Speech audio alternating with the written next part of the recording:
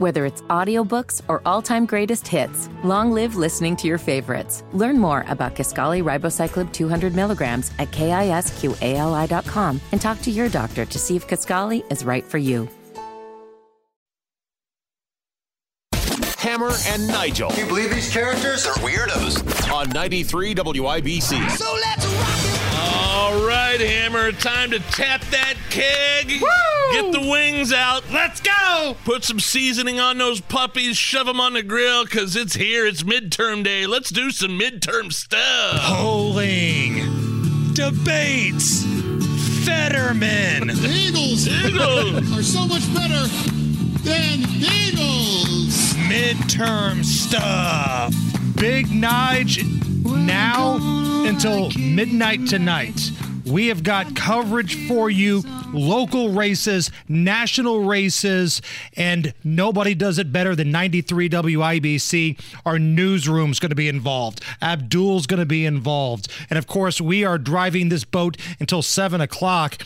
We got some seats on the line today. Now, you voted early. You went to Zionsville the other night. Yeah? I voted this morning. Now, it was early. It was around 7 o'clock. So I got the kids up to get in the shower, so they could go to school. And while they were doing that, I went out and voted. Wait, did the boy vote? He did. Your 18-year-old vote. Yes. Oh, wow. Got First in, experience. got out, first timer. He was excited. Right on. Man, there was no line. Now, I went super early, so maybe that has something to do with it. But I got right in. Boom goes the dynamite. I was out in 10 minutes. Yeah, it took me. There was no line for me when I early voted last Thursday. I was listening to the Tony show earlier. He said he probably had to wait maybe 20 or 30 minutes. We'll ask him later when Tony comes on the show at about 5:30 for Tuesdays with Tony. I put out on social media, how was your voting experience? And for the most part, everybody was pretty much in and out. Our pal Missy said, I just voted in Cicero, no line, walked right in, got right out. Was I expecting too much? Like, okay, I'm thinking back to 2016 for the presidential election. And I waited probably an hour up there at the town hall upstairs. They had an upstairs area. I waited for a pretty long time. That was a presidential election. Right. Was I, just because I know of all the chaos and excitement throughout the country of some of these high profile races, was I expecting too much in terms of how people are deciding to get out and vote here in Indiana, because there's not a lot of high-profile races going on? I know we've talked a lot about the Secretary of State. I know we've talked about Marion County prosecutor. But this state is really on nobody's radar in terms of, like Georgia, Pennsylvania. It's not a swing state. Right. Correct. Right. So maybe my expectations were a little higher than they needed to be in terms of like how many people, how long I was going to have to wait. Maybe I'm wrong. I don't know. Well, Michael tweets at us at Hammer and Nigel, 2-hour wait in Brownsburg. Oh, wow. Okay, well, there you go. So if you're in Brownsburg, let us know if that's the case or not. That was a tweet to us about 30 minutes ago. Randy, about 20-minute wait in Avon. Mark, far southeast side, good turnout. Line moved well, no problems. And again, statewide, it's kind of expected that Todd Young is going to maintain his Senate seat. Jim Banks is going to crush, absolutely embarrass and humiliate that Gary Snyder troll. That's going to be one of the biggest blowouts in the country. He's going to keep his House seat.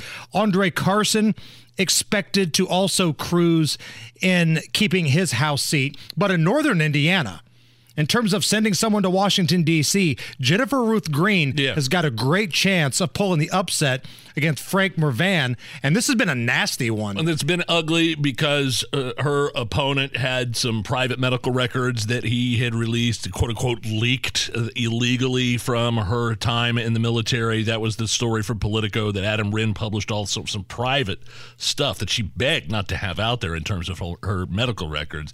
And that is one race that's been getting a little bit of national attention right there, because and it'll be the first time an African-American Republican woman will be in the House of Representatives if she wins. If she wins, she'll be the only one. The only one. Meanwhile, here in Indianapolis, in Marion County, I think all eyes are on the prosecutor race.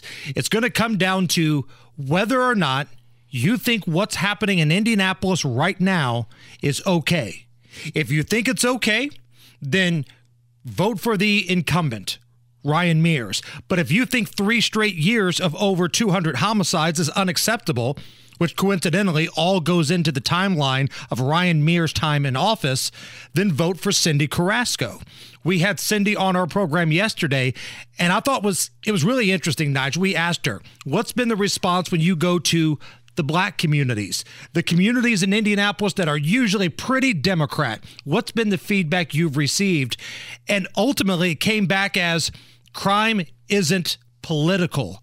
Voters in Indianapolis, people that live in these high crime areas, they don't care if you have an R or a D next to your name. They don't want the same criminals getting back out on the streets. So I do think Cindy has a puncher's chance tonight. The odds are stacked against her. She needs amazing voter turnout. We'll have coverage all night long. Well, I think she's had some help from the FOP getting that endorsement from the police officers union.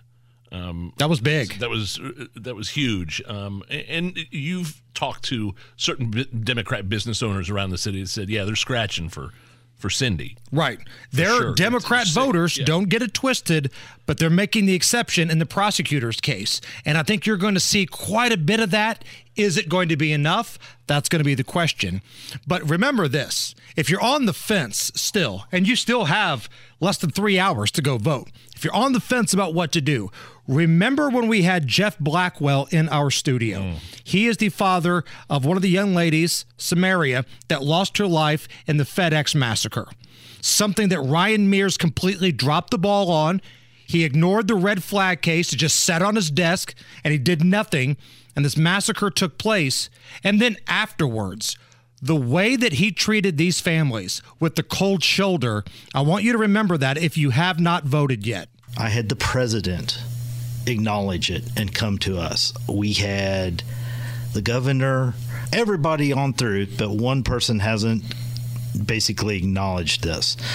He was supposed to have a sit down with all the families at once. The prosecutor, the current prosecutor. That is correct. That has never happened. Do you feel like the prosecutor brushed you off? I don't think there's much of an open door policy there. This story that was national news, this FedEx shooting, everybody, it seemed like from the state of Indiana and even national levels, had reached out to family members, offered condolences, went out of their way to show some level of support of some kind. Except for the guy that's currently the prosecutor in Marion County. Do I have this accurate? You have that accurate, and it's even more important. The one guy that didn't reach out was the only guy in all those other people that had any chance in any way to affect the outcome that would have never happened. Think about that for a moment. So again, if you have not voted, please consider that as you make your way to the poll. Now let's turn our attention nationally here, Nige. What's the one race that you are fascinated with? I can tell you the one race that nobody's paying attention to that I really keep an eye on is over in Oregon. That's got my eyebrow raised a little bit. There hasn't been a Republican mayor there for decades, 40 years probably, and it's a nail-biter. It's neck and neck between the Democrat, I think it's Tina Kotek, who was the Oregon House Speaker, and then she's challenged by a Republican minority in the House, Christine Drazen.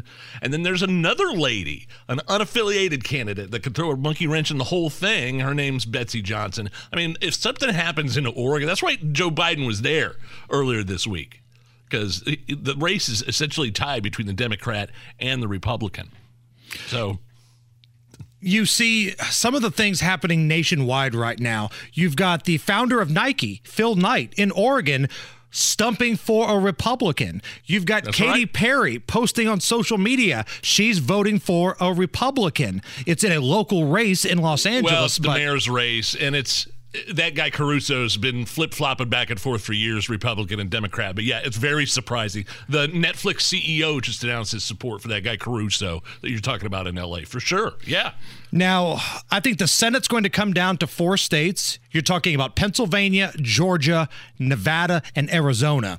And earlier today, in the key battleground state of Arizona, in Maricopa County, the biggest county, probably the biggest swing county in that swing state, they already had problems. There were reports that the voting machines They were down. They were not working at 20% of the polling locations. Some of the ballots were not being read by the machine. This is the press conference that some of the election officials had in Arizona. When everything is completed, then these ballots will be taken out securely and delivered by a bipartisan team, so Republican and Democrat, down to here at the Central Tabulation Center where they will be tabulated. And while this is obviously not how the system was designed, this is a fail-safe that functions the exact same way as early voting, which you know we have been going through for the past 26 days. So basically, at 20% of the polling locations in the key county in Arizona, they're going to treat it as if it's a mail-in ballot. And oh, by the way, guess who's in charge of election security in the state of Arizona? That would be Katie Hobbs, who's also running to be the governor of Arizona.